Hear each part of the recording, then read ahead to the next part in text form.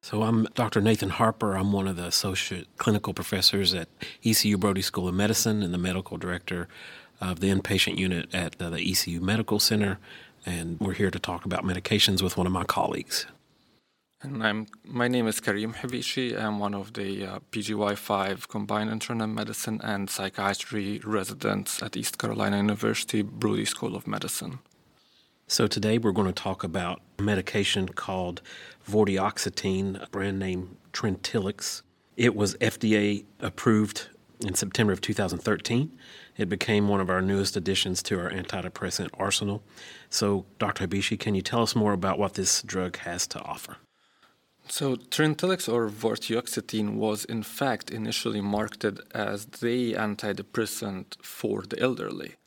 The initial clinical trials that got it approved by FDA included a dedicated study in the elderly that demonstrated improved cognitive function in elderly patients with major depressive disorder compared to placebo.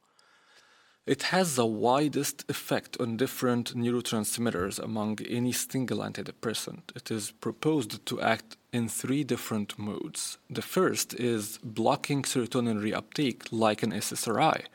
The second is working as a full agonist at 5-HT1A receptor and a partial agonist at 5-HT1B. The third is antagonism at 5-HT1D, 5-HT7, and 5-HT3 receptors. This results in increased release of serotonin, norepinephrine, dopamine, glutamate, acetylcholine, and histamine. It also decreases the release of GABA, so it affects a lot of the neurotransmitters. So when I hear that it affects 5-HT3 as an antagonist, that makes me think of ondansetron or Zofran and other similar antiemetics. That is exactly true, Dr. Harper. The hypothesized theory behind Vortioxetine was to decrease gastrointestinal side effects through targeting 5-HT3. However, this did not quite work as planned. Interesting. So what is the dosage of this drug and what is it primarily used for? Vortioxetine should be started at 5 to 10 milligrams once daily, and it can be taken with or without food and can be doubled every 7 days until you reach 20 milligrams. But tablets should not be crushed, cut, or dissolved. And currently, the only FDA-approved indication for Vortioxetine is major depressive disorder. It has shown in some studies to improve cognitive slowing associated with depression, especially in elderly population. There is also some data to suggest it may improve cognitive function in minor cognitive impairment in elderly. It is also used off-label for generalized anxiety by experts, and its effect on PTSD was studied in a recent double-blind randomized controlled trial and has not shown to be more effective than placebo. There is no recommended dose adjustment in renal or liver disease. However, it has not been studied in end-stage renal or liver disease. So how does the side effect profile for this medication compare to other agents? Contrary to expectations, Vortioxetine turned out to have worse side effects than older medications. Gastrointestinal side effects, especially than older medications. It can cause severe nausea, vomiting, and diarrhea.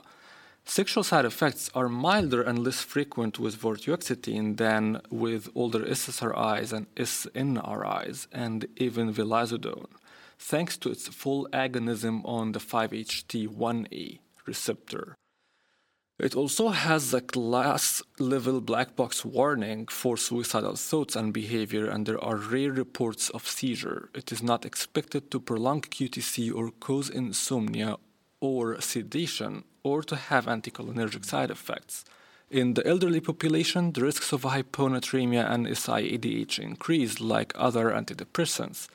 Trintellix is not approved for use in pediatric population, and some studies have found Vortioxetine to be not more effective than placebo in treating depression in children and adolescents. And again, one of the big questions is how about its use in pregnancy and lactation? It falls under the same category as the other newer antidepressants like vilazodone, since it is a new drug. And there's no controlled studies in pregnancy or lactation, and individualized decisions should be made with patients under expert supervision. It should not be used as first line in reproductive age females for this reason. Okay, so how is vortioxetine metabolized, and what are, if any, its significant drug-to-drug interactions? It is mainly metabolized by cytochrome P450-6D, among others, and has a half-life of approximately 66 hours. This long half-life makes the probability of withdrawal symptoms much less likely. The strong cytochrome P450-2D6 inhibitors like paroxetine and quinidine may increase plasma level. As with other serotonin modulators, it should not be combined with MAOI inhibitors. Okay, Dr. Hebishi, thank you for that comprehensive review of vortioxetine. It, along with other medicines, is one of our new novel antidepressants with potent serotonergic effects thanks to its actions as an SSRI and a 5-HT1A partial agonist. It has an activating effect and should not have an effect on QTC or weight, making it a good choice for MDD with psychomotor retardation and sleepiness or excessive sleepiness. It's also a good option in patients who are concerned about weight gain or sexual side effects. Unfortunately, it has strong gastrointestinal side effects, which is pretty bad since they designed it to not have it do that.